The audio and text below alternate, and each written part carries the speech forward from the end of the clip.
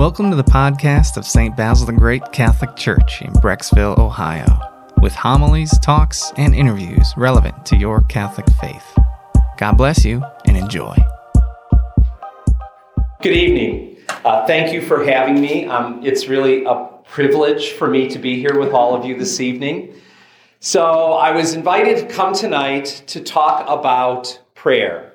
And the way that I'm going to approach this is to talk to you not so much about how to pray, but what happens when we pray. And to open up, hopefully, some new horizons for you as to what is possible as we grow in our relationship with God. And I'm going to be doing this primarily by looking at the teachings of St. Teresa of Avila, the Carmelite saints. So the Carmelites are a particular religious community within the Catholic Church tradition. And the Carmelite saints have had a huge impact upon my own life and my own relationship with God. From my time as a junior in our college seminary, St. John of the Cross and St. Teresa of Avila have had a significant impact upon my own relationship with God, and their teachings in a particular way have helped me, I think, to grow in my relationship with God and also to experience what's possible in prayer. And for Teresa especially, she understands prayer as the foundation for growing in friendship with God.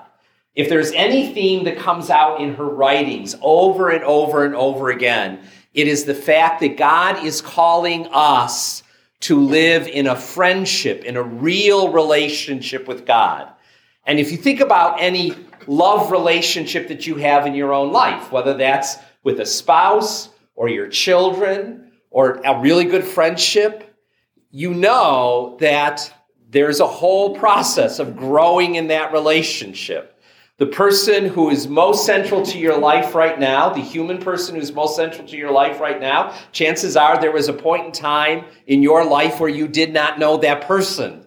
But somewhere along the way, you met, you became acquainted with each other, you grew in knowing who each other was. Maybe you fell in love. Maybe that falling in love led to a particular commitment to that other individual, and then continuing to grow in that relationship. And the great saints of our church, the great mystics of our church, the great teachers of prayer of our church invite us to come to experience prayer and our relationship with God as a real friendship. So I want to share with you some of the teachings that come from the writings of Teresa of Avila, how we enter into life and to prayer by growing in our friendship with God. Maybe just to give you a little bit of background, if you don't know anything about Teresa. So Teresa lived in the 15th century. She was a Spanish saint. She was a woman to be reckoned with. She was a powerful force for the reform of the church and for the reform of her own religious community in 16th century Spain. My brothers and I had an opportunity to do a pilgrimage to Spain in the summer of 2019. And so these are actually some pictures that I took while we were on pilgrimage. So Avila is a medieval walled city. The whole city is surrounded by these massive walls, these massive crenulated walls. And it looks very much like a castle.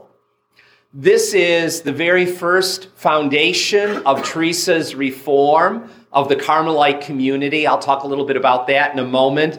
This is the monastery of St. Joseph. She had a deep devotion to St. Joseph.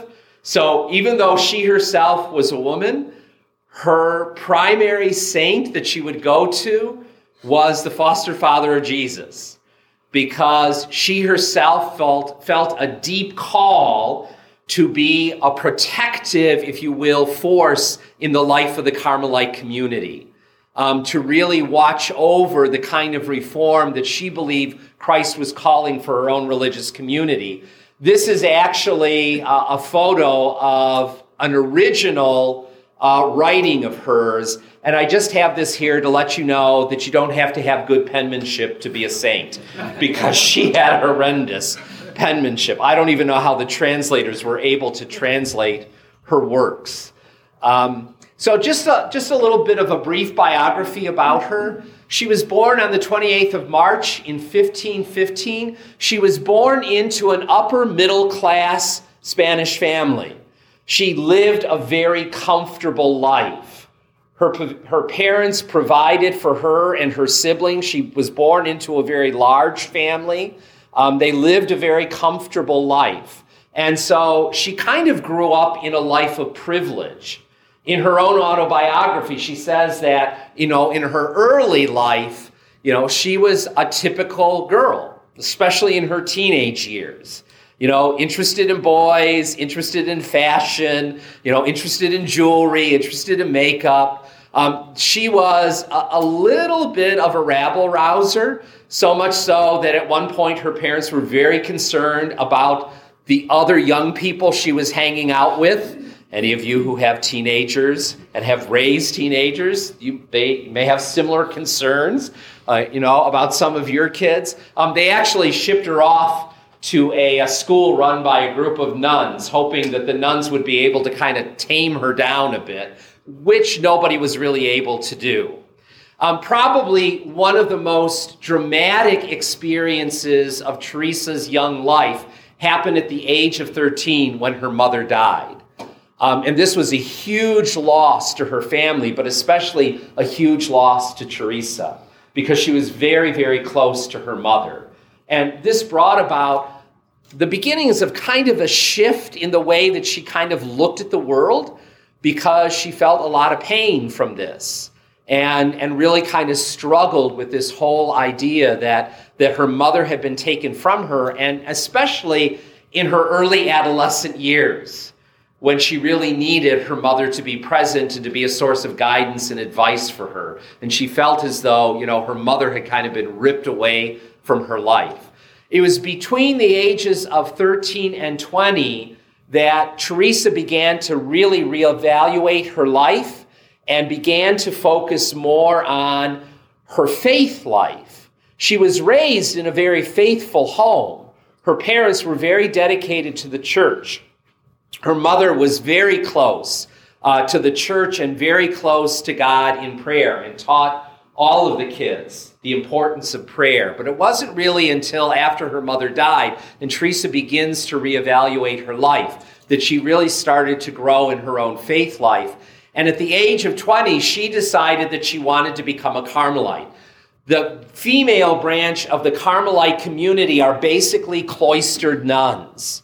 And at the time when Teresa was living in Avila, there was a huge monastery, the Monastery of the Incarnation, that housed almost 200 nuns in this cloistered community.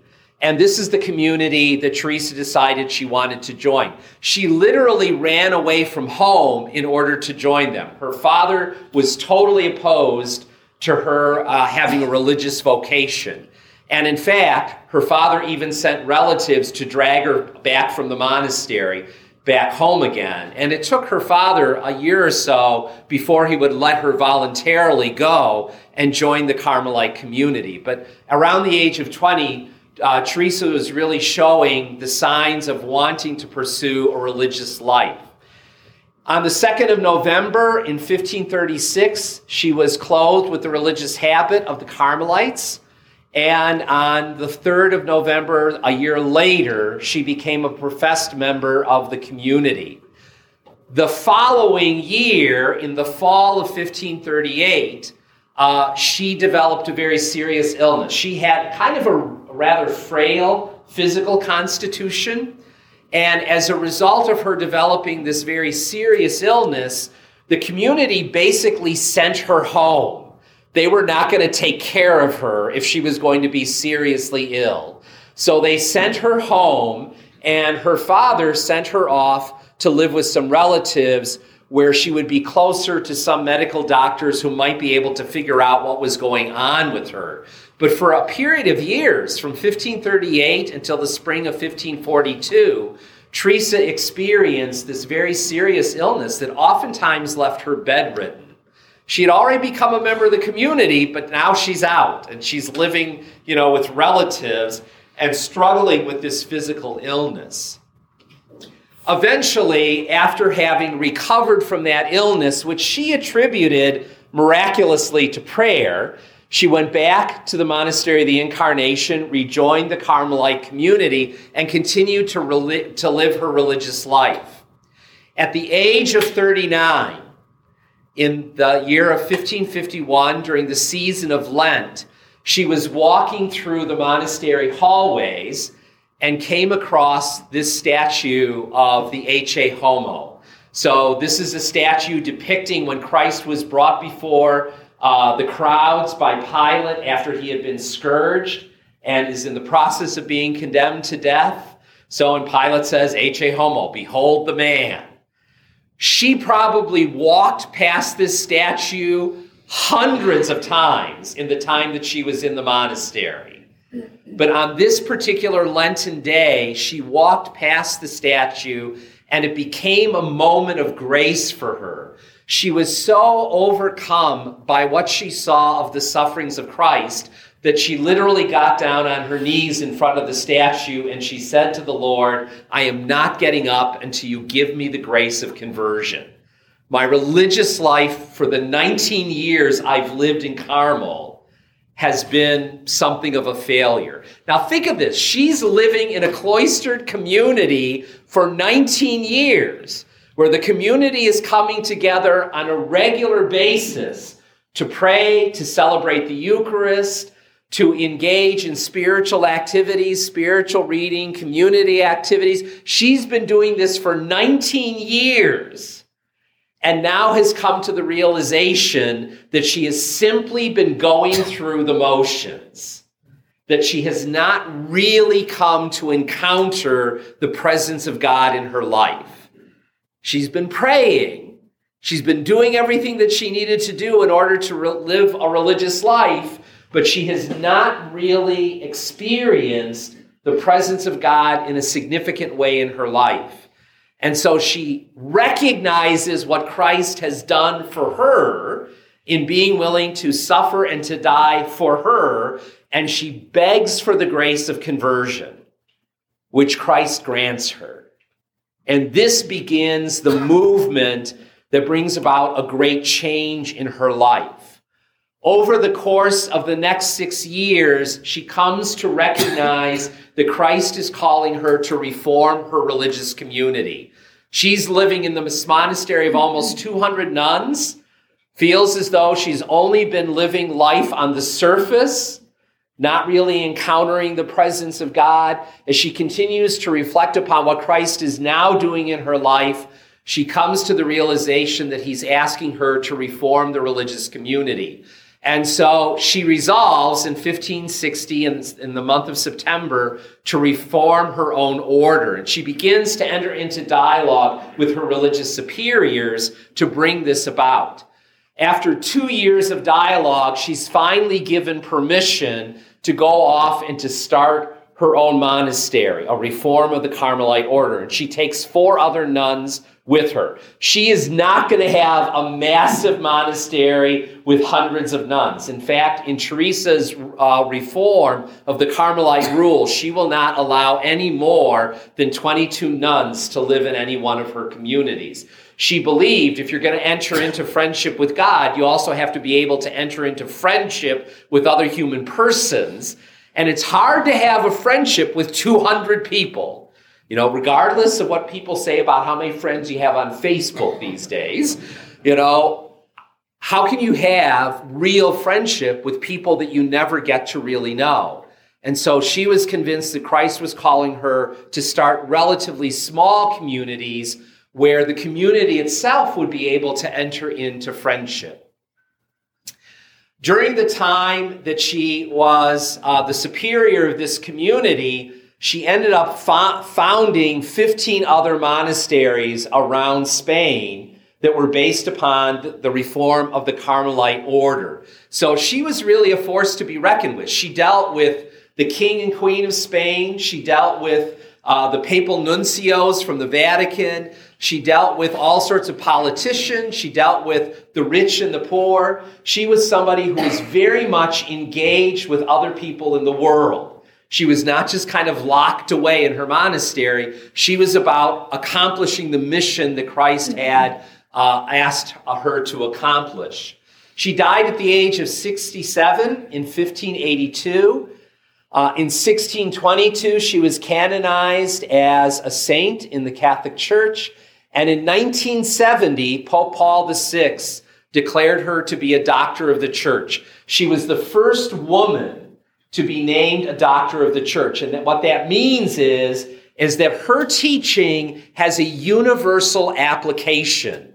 It isn't just for women religious. It isn't just for people who live in monasteries. What she has to say about prayer can be applied to each and every one of us. We can find, great insights into what it means to have a real friendship with God from her writings. And so Paul VI held her up as somebody who can speak to us in our world today and to our own life experiences. There are 4 primary works that Teresa wrote during her lifetime. The book of her life, which was essentially her autobiography. She was asked by her spiritual director to write the story of her life so that others might come to know how God had changed the course of her life and how she had come to experience the presence of God in her life. It's in the book of her life where she begins to lay out some of her teachings on the experience of prayer. The Way of Perfection was written the year that she began the reform of the Carmelites and founded the monastery of St. Joseph. The 4 nuns who went with her to St. Joseph's asked her to write for them a little book on prayer. So this is Teresa's primer on prayer. So this particular book is a good introduction to her understanding of what happens as we begin to develop a relationship with God. The book of her foundations is basically the story of how all of the monasteries that she founded came about. And then her great masterpiece on prayer is the interior castle. Remember those pictures that I showed you of Avila at the beginning and how the whole city looks like a castle? Well, that was the image that Teresa used to talk about what does it mean to enter into relationship with God. What does it mean to enter into relationship with God? That each and every one of us has, if you will, an interior castle. Our soul is a castle that has many mansions in it. And Christ dwells at the center of our soul as the king in his throne room. And see, she used an image in which she herself lived, the very city of Avila itself. These 2 books, The Way of Perfection and The Interior Castle, if you're interested in reading these, the Institute of Carmelite Studies, which is based in Washington, D.C., they publish these books, and they have study editions, which means you get Teresa's text and you get a commentary on the text, as well as reflection questions. They're a real good introduction into Teresa's writings. What I want to focus in on tonight is Teresa's teaching on prayer and what does it mean to live our lives in union with God? What does it mean to live our lives in union with God?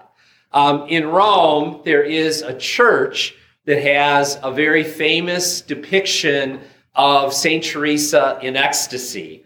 As a mystic, she oftentimes experienced the outpouring of God's presence into her life in such a way that she was literally overcome by that presence.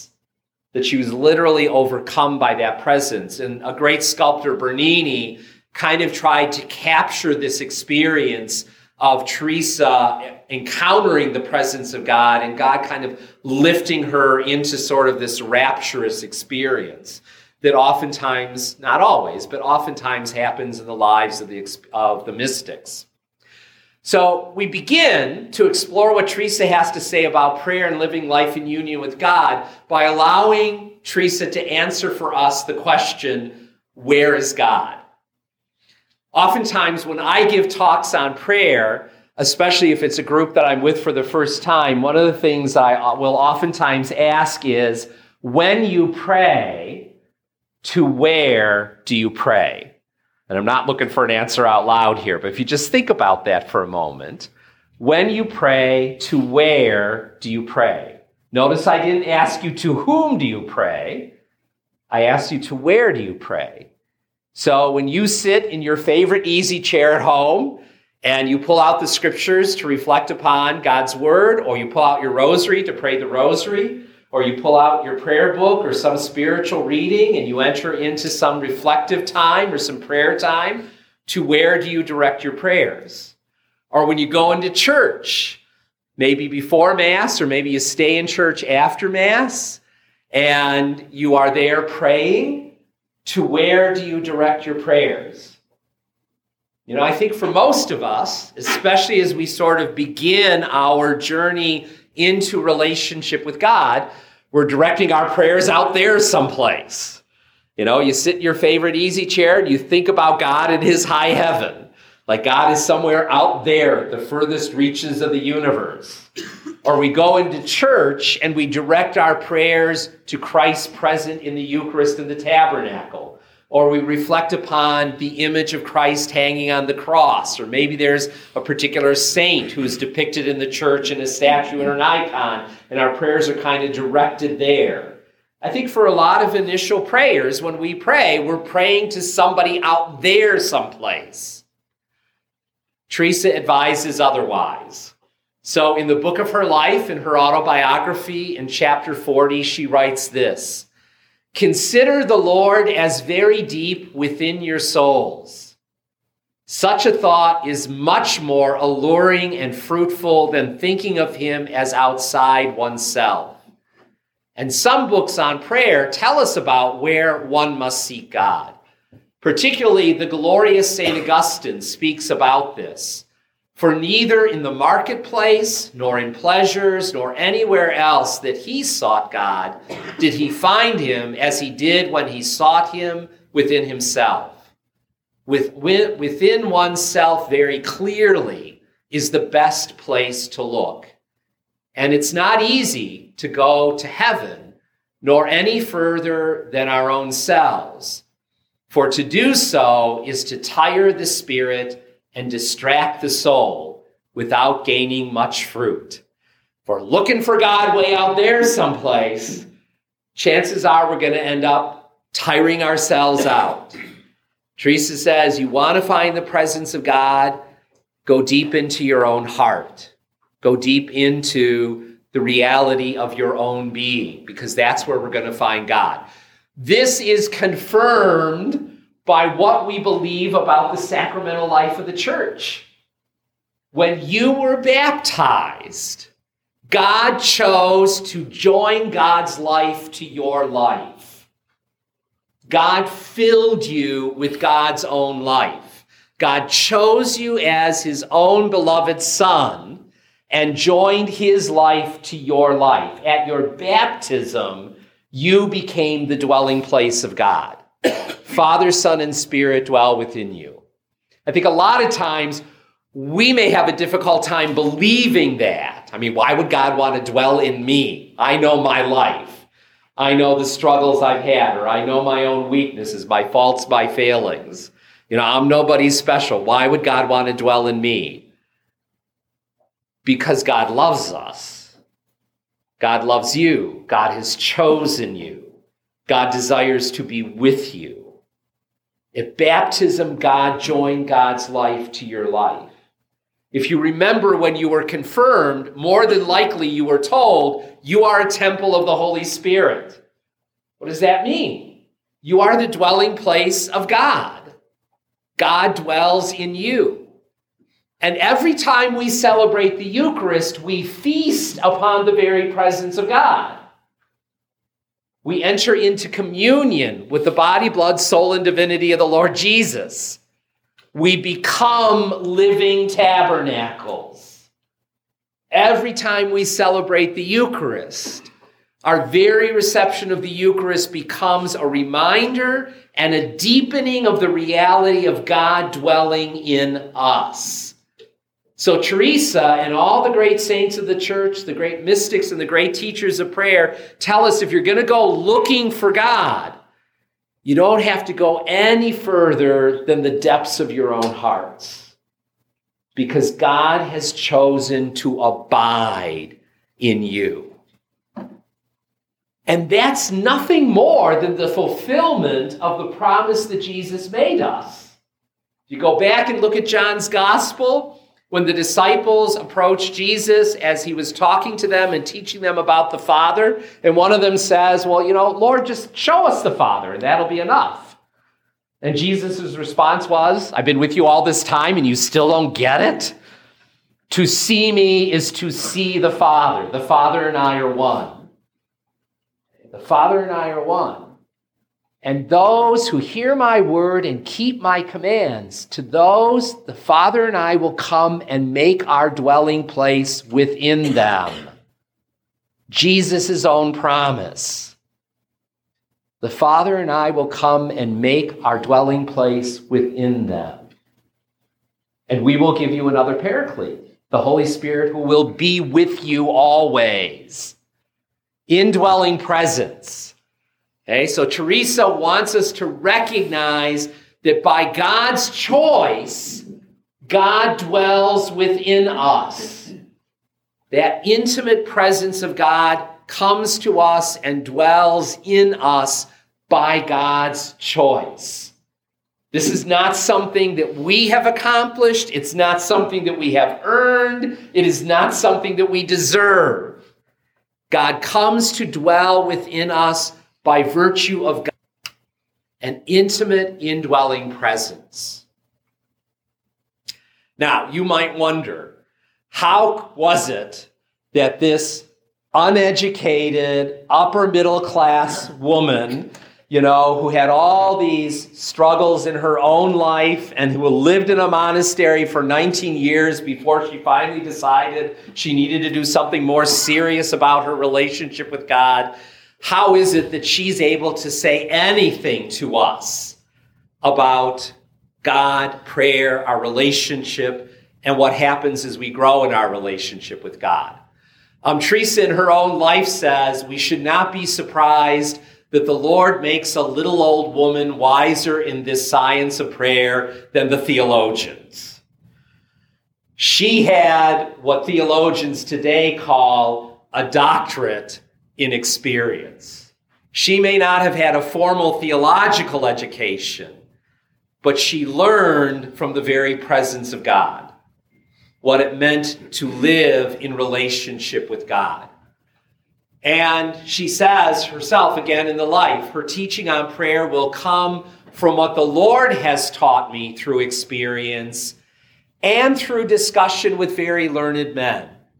So one of the great things about Teresa was that she never took her own experience of God at face value.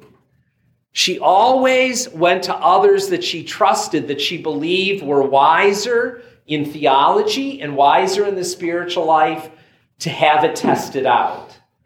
So she would go and she would talk to other people. So like St. John of the Cross, who was also a Carmelite that Teresa had invited into the reform of the Carmelite community. She trusted in his witness and his teachings and his guidance as she tried to continue to grow in her own relationship with God. And that should say something to us as well.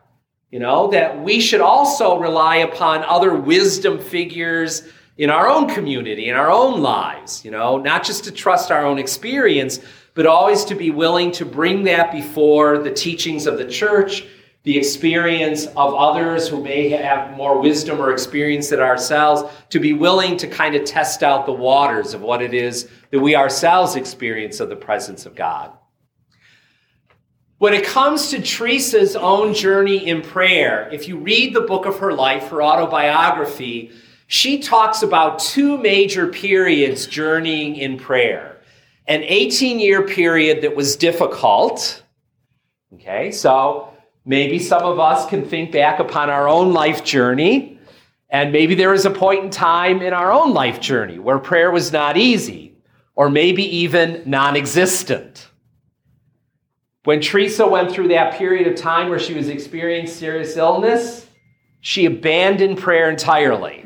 Remember, she was already a professed member of the Carmelite community, but she abandoned prayer entirely because she was like, well, where is God in the midst of all of this? Here I am, miserable, this illness, debilitated, not able to live in the monastery I wanted to live, forced almost to be bedridden in, not even my own house, but living with other relatives, and just feeling sorry for herself. Totally abandoned the experience of prayer. So there's an 18-year period where she found prayer to be very, very difficult. But there's also a very long period of time in which her own life was permeated by the grace of God, where it wasn't so much what Teresa was doing as far as prayer, but what God was doing in order to reveal God's self to her. We think we're the ones who need to make it happen. And I think, Lee, especially as men, we can kind of get into the attitude that I have to accomplish something, and prayer can become that way. It's like, I got to get my prayers said, or at the end of the day, I can check off the fact that I spent some time reading scripture, or I prayed the rosary today, and it's like, I've accomplished something. And thinking that that's enough. When in fact, what needs to happen is for us to allow God to accomplish in our lives what God desires to do. This is not so much about what we do as much as it is about what God desires to do in our lives and our own willingness to cooperate with the movement of God's grace. Teresa talks about, in the book of her life, 3 major problems that she had in the experience of prayer. And these may sound familiar to you. She was unable to meditate due to distractions. I would bet the vast majority of us, if not all of us, experience times when we're distracted in prayer. Maybe we go to prayer and we want to be focused on the presence of God, and we find ourselves thinking about everything that's taken place during the day that we didn't get done, and we think about all the stuff that still needs to get done. We think about all the problems and the worries and anxieties. When I talk to people about their experience of going to Mass and the celebration of Eucharist, I hear the same thing. I go to church, I want to be there, I want to be focused, but I find my mind wandering and kind of going all over the place. Teresa had the same experience. A lot of distractions in prayer. A second problem that she recognized in herself was living in a way that was incompatible with the union with God that God desired for her, for Teresa and God to have. So living a way of life that was just simply incompatible. Well, how could you live a way of life in a monastic cloister community that would be incompatible with what God desired of you? Well, in this monastery where she lived, if you came from a wealthy family, you brought your servants with you. So Teresa had people to look after her needs. If you came from a poor family, the community expected you to go out in the streets and beg for alms to support the community. There was not a sense of equality within the monastic community that Teresa joined.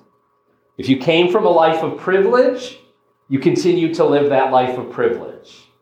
If you came from a life that was less than privileged, that was kind of marked out in the community as well. So Teresa, living in that community for 19 years and just living at the surface, it was just shifting from her comfortable home lifestyle to another comfortable lifestyle within the context of the monastery walls. Okay. What about ourselves? I think many times we can find in our own lives things that are incompatible in terms of the choices that we make and the choices that we know God wants us to make. The struggles that we have with our own weaknesses, our own faults and failings, our own experience of sin. Or maybe it's just, coming to the realization that if we're going to be serious about our life of prayer, that's going to mean we're going to have to dedicate time for that. If this is a relationship, like any relationship, it's something you got to work on. So you get to the end of the day, and it's like all I want to do is sit in front of the TV set and veg. When in fact, in your heart of hearts, I have to dedicate some time to God also. How am I going to make that happen? Okay, so where are the incompatibilities in our lives? And then Teresa also talks about the experience of drudgery in prayer time. And that's the word she uses, is drudgery. You go to prayer and you want it to be really good, and nothing seems to be happening. There just doesn't seem to be anything happening. You kind of wonder, was God even listening? Does God even know what's going on? What would make this better? And just feel as though, you're not getting through anything. You may set aside the time for prayer and think, this is going to be a great 15, 20 minutes, half hour, and you're 5 minutes into it and you're already done. It's just like nothing's there. So Teresa talks about these three major problems that she herself experienced in her own life, but then she also gave what she considered to be solutions to these problems. So she says, don't hesitate to use a book, spiritual reading, in order to deal with distractions. So if you go to prayer and you find your mind wandering all over the place, don't hesitate to pull out the scriptures or to pull out a spiritual book that you happen to be reading and spend a few moments just doing a little reading to help you to refocus. Don't spend your entire prayer time reading, because then you're just filling the prayer time with something else, when this is supposed to be a time of entering into conversation with God. But if you need something to kind of help you to refocus, don't hesitate to pull out a book. She said that oftentimes she would be able to deal with dryness and drudgery in prayer too by pulling out a book and using a book or the Word of God as a way of kind of priming the pump. Sometimes she would pick up something to read and it would just kind of spark an idea in her that will lead her to further reflection. And so she says, don't hesitate to use something that's going to help you to be focused, or that might help you to, deal with the drudgery of prayer that comes up. Just don't spend all your time reading, but allow it at least to begin to be acting as a springboard for your experience of prayer. She said when it comes to the lack of integrity in life, so when we find something that's incompatible, so she had this great period of time during her illness where she just abandoned prayer for more than a year. What got her out of that is a relative of hers telling her, you need to be praying. You need to be praying. You need to get back to prayer. Even though it may not seem like you're getting anywhere, persevere. And exercise the virtue of humility. Humility is not standing around beating our breasts saying, I'm a horrible person, I'm a big fat sinner. Why should God want to bother with me? Humility is being able to stand before God in the truth and the reality of who we are, loved, and still wrestling with our own weaknesses and faults and failings. To be able to stand before God and simply to be able to say to God, here I am. Take me as I am. Help me to know that you are working with me. Help me to know your presence. So persevere and come before God with a humble attitude that says, this is not about me. This is not about what I'm doing or what I can accomplish. God, this is about you and what you desire to do in my life. Teresa also encourages us to use images of Christ. So to pray before a crucifix, to pray before an icon, to pray before a statue, anything that helps to develop a deeper sense of devotion or affection for Christ. If you have a favorite image, not to hesitate to use that in prayer, to help you to call to mind the experience of God. Back in the summer of 1988, I was ordained in 84. In the summer of 1988, my dad had retired from his profession as a paint chemist in the spring of that year.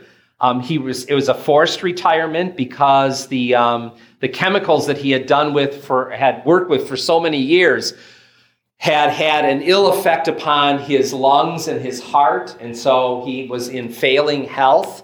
And that summer of 1988, I had been asked to direct a retreat at the St. Joseph Christian Life Center when we still had the diocesan retreat house up on Lake Erie in Euclid. And the retreat was a retreat that was based upon the teachings of Teresa of Avila and John of the Cross to help people to come to a deeper experience of the presence of God in their lives. So one of the exercises, the prayer exercises that we did on that retreat, is I gave everybody a prayer card that had an image of Christ on it. And it was just the face of Christ. And I told them, I said, I'm giving you this prayer card. I want you to carry this card everywhere with you for the next 24 hours. Do not put it in a book. Do not put it in your pocket. I want you to hold it in your hand. And I want you to carry it with you for the next 24 hours. And use that card as a way of helping you to be mindful of the fact that Christ is with you always. He dwells in you. And here's a concrete sign to help to remind you. And I said, and then tomorrow, after we've done this for 24 hours, we're going to come together and just reflect upon what that experience was like. So these 30 retreatants who are on this retreat, they're, walking around the retreat house, going to meals, going to their rooms, coming to prayer times. Everybody's carrying their little card with them. The next day when we come together, I asked them, so what was the experience like? What was the experience like? And one person, raised his hand right away and said, I was doing really well up until this morning, because I got up this morning, took a shower, got dressed, came down to breakfast, and realized I left Jesus up on the dresser in my room. And he said, I do that so often in my life. I forget he's with me. I forget he's with me. And somebody else said, I was doing really well too until last night at dinner. I went through the serving line and I've got Jesus in one hand and a plate in another hand. And, I'm trying to juggle things and get over to my table. And I end up dropping a glass of water on the floor. And I came to realize there's a lot of things I'm juggling in my life. And sometimes I get too focused on what's going on over here and forget that I've got Christ with me. And there were lots of stories like that, of people coming to a new realization of Christ is with us always, but what is it that kind of gets in the way that leads us to forget? We no sooner finished that session when the director of the retreat house came into the room where we were all gathered and said to me, Father Mike, it was Father Mike at that time, one of your brothers is on the phone. He needs to talk to you right away. My dad had gone into the hospital at the beginning of that week.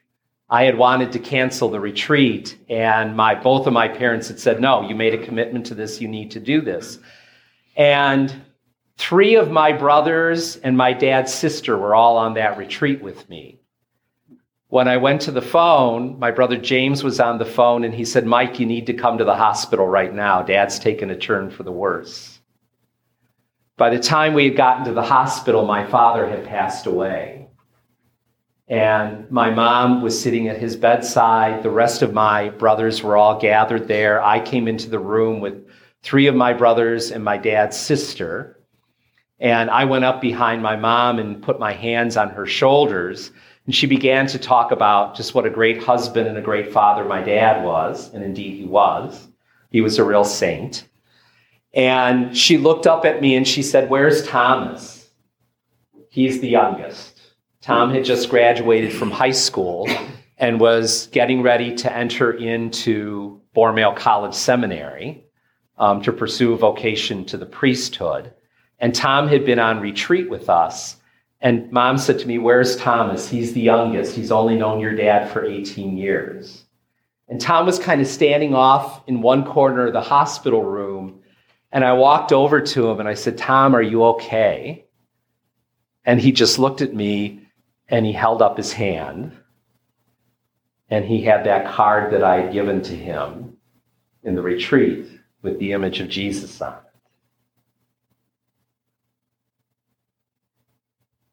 He's with us all the time.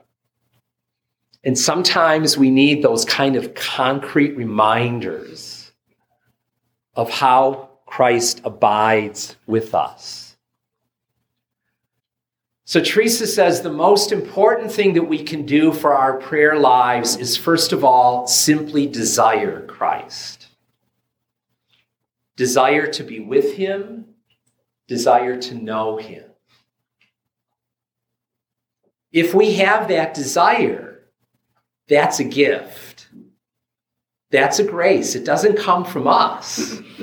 It comes from God, who's inviting us with an attraction to enter more deeply into relationship with God. I would have to believe that all of you are here tonight because you have a desire to grow in your relationship with God, to grow in your experience of Christ's presence in your own life, to grow in a life of prayer. She says that that desire can be fueled by books and images, as I've already said. In the book of her life, she said, "I tried as hard as I could to keep Jesus Christ, our God and our Lord, present within me. And that was my way of prayer." Notice she doesn't say reading scripture, praying the rosary, doing the liturgy of the hours, going to Mass. She did all of those things. And all of those things were an important part of her experience of prayer. But the foundation for all of those was this whole thing that Teresa had come to realize. If we can simply keep in mind to be consciously aware of the abiding presence of Christ with us, that will change everything. It will change the way we experience the celebration of Mass. It will change the way that we experience any kind of devotional prayer. It will change the way that we read the scriptures. If we can simply grow in that awareness, that conscious awareness that Christ is present with us and within us. And that becomes her foundation for prayer, is always trying to keep this in mind. So keeping Christ at the center. So she says she endeavors to represent Christ within herself. And she's not talking about, sitting down in the quiet with your eyes closed, kind of imagining Jesus sitting inside of you. It's not that kind of use of imagination, because Teresa herself said she could not meditate. It was absolutely impossible for her to use her imagination in prayer. She just was not good at that at all. But what she would do is to bring to awareness the nearness of the indwelling Christ with her. The Christ was being present to her always. And she would try to place herself in Christ's presence. So, it's beginning with this attitude, well, Christ has joined his life to mine. God has joined his life to mine. God dwells in me. God's nearer to me than I am to myself. St. Augustine said, God is nearer to us than the beating of our own hearts. God is more present to us than every breath that we take to maintain life, because God chooses to dwell in us. So she said, she always tries simply to be aware of the nearness of Christ. Okay? And it's not a work of the imagination. It really begins with sort of an attitude. Think about somebody that you deeply love, and maybe that person has to go away on a trip, or somebody that you haven't been able to be with very often. But when you bring that person to mind, there's a sense of that person being with you. as you call that person to mind. There's something deep within you that connects you to that person.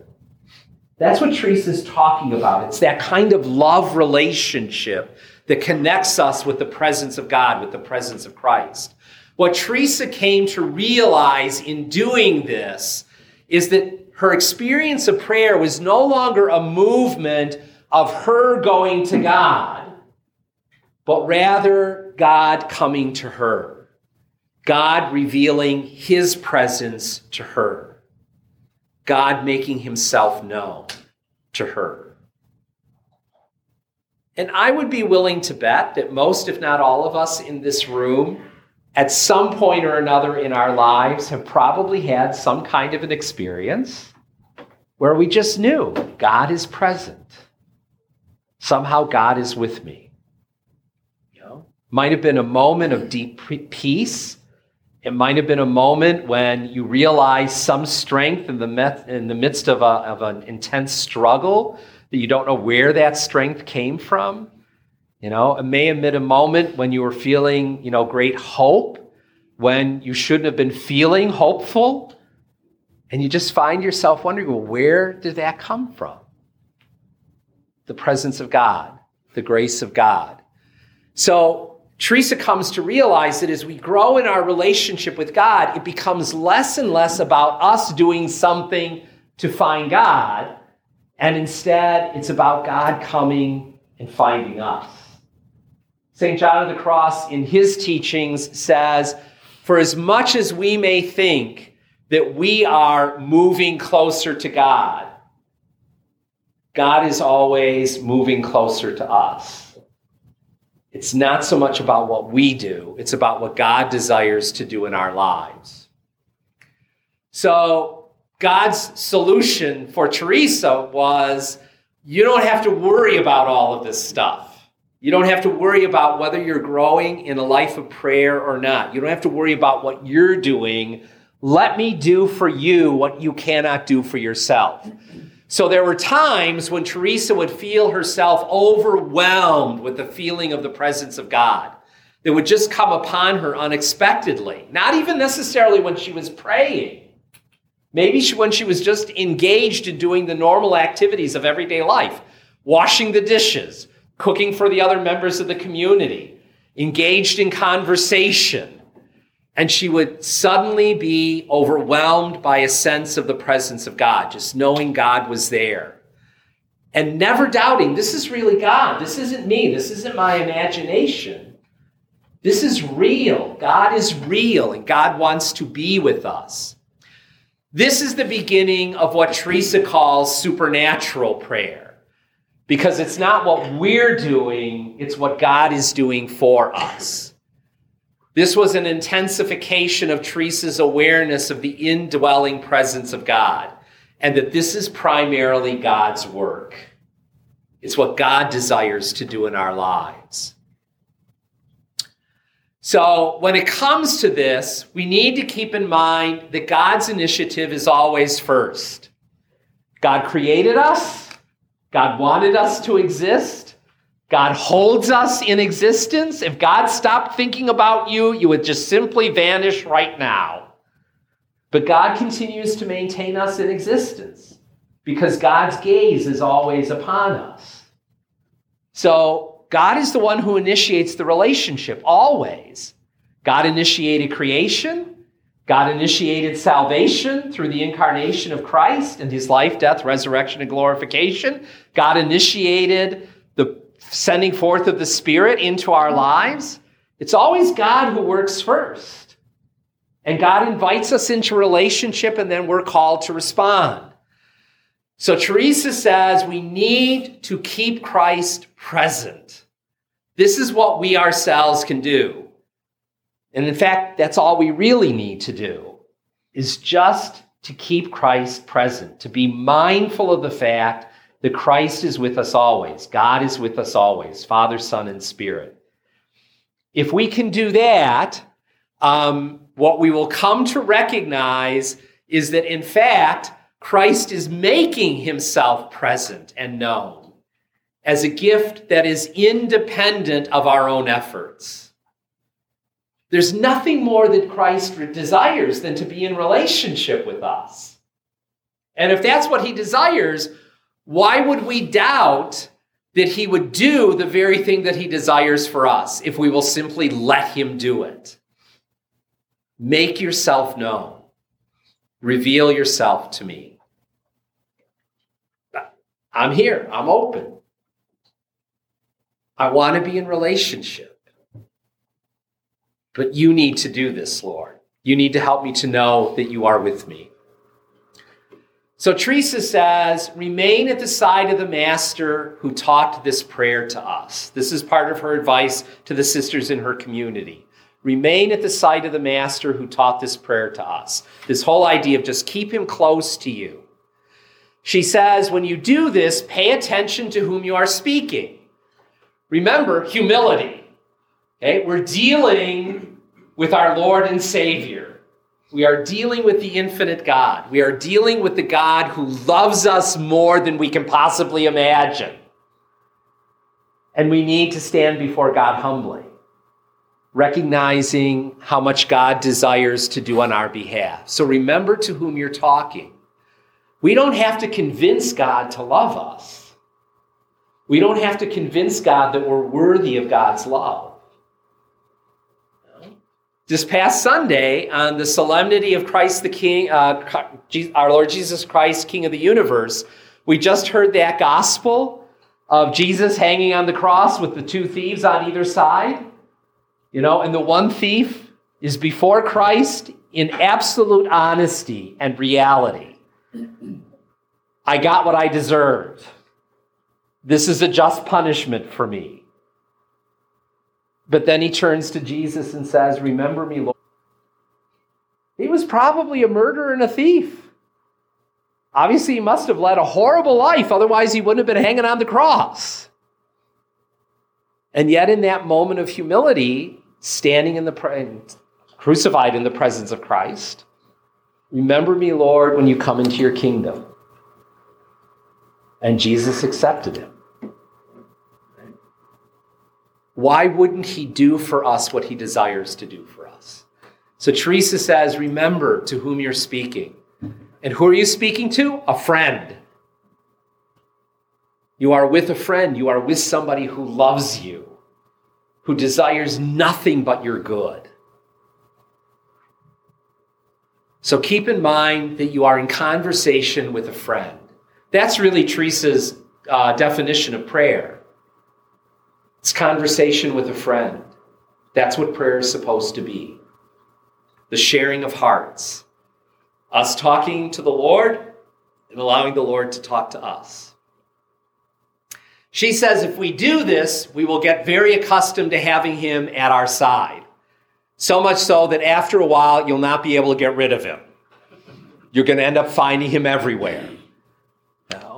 There are times when we would probably like to believe that the Lord is not with us and does not see us and doesn't know what's going on in our lives, and those are times we'd like to run away. But Teresa says, no, he's with us all the time. And the more you become aware of this, the more that's going to have an impact upon your life. So much so you'll never be able to get rid of him. No matter where you go, no matter what you're doing, no matter who you're in conversation with, it's going to be like he's always there. This is what Teresa calls the prayer of recollection. Oh, sisters, those of you who cannot engage in much discursive reflection with the intellect or keep your mind from distraction, get used to this practice. So if you can't do meditation, if you're distracted all the time, don't worry about those things. Instead, keep calling to mind, Christ is with me. God is with me. God is chosen to dwell in me.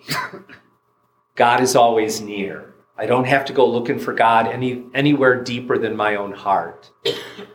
She also tells us, pay attention to your own moods and feelings and affections. What's going on inside of you? What are you feeling? Because she says this can help us in looking at Christ and being near him. So if we find ourselves being joyful and thankful about something, we're going to prayer, imagine that we're there with Christ as the risen Lord, rejoicing in the life that he's won for us. Share our joy with him. Let him share your joy, his joy with you. If you find yourself struggling with something or sad about something, then imagine being with Christ in the garden, where he to himself is struggling, where he too is sorrowful and sad. If you find yourself frustrated with things that are going on in life, be with Christ in his frustrations.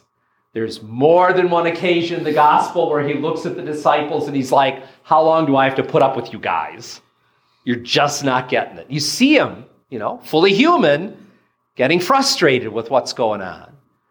Don't hesitate, to allow that to be experience of your prayer.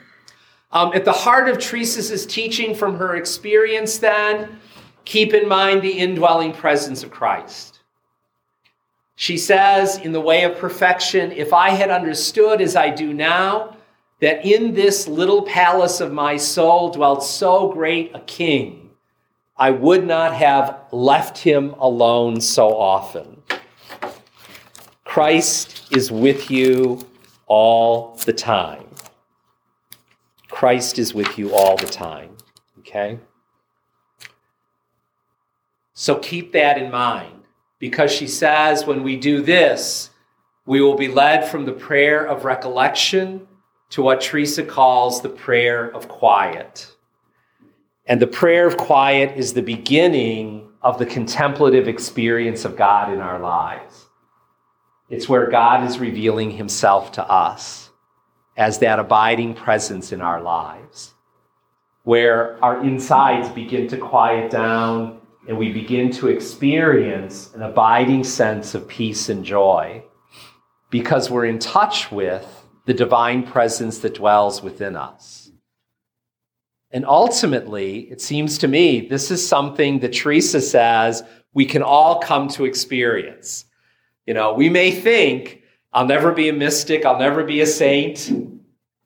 But in fact, this is our destiny. It either happens in this life or in the next.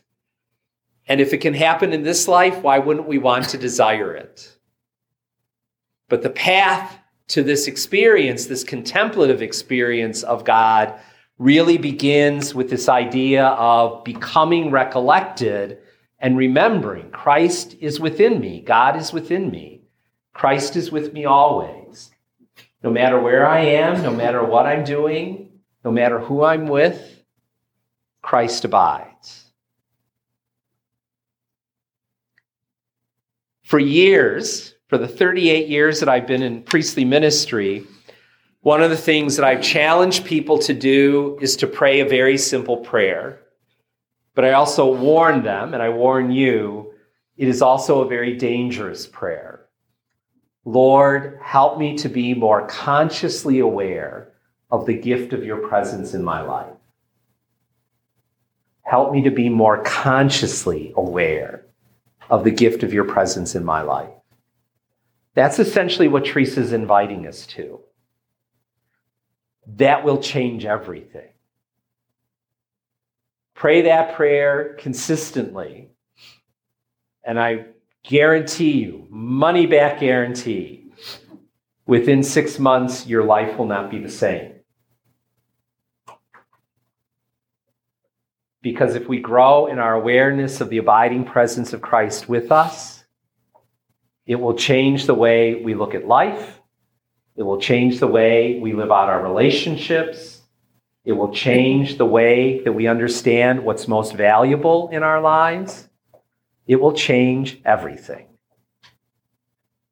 So, Lord, help me to be consciously aware of the gift of your presence in my life.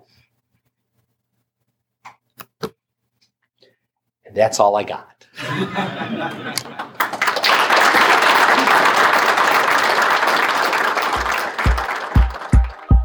We hope you enjoyed this audio from our parish. You can find other homilies, talks, and interviews at our website, basilthegreat.org, or by subscribing to this podcast in your favorite app. Just search for St. Basil Catholic Church, Brecksville. St. Basil the Great, pray for us.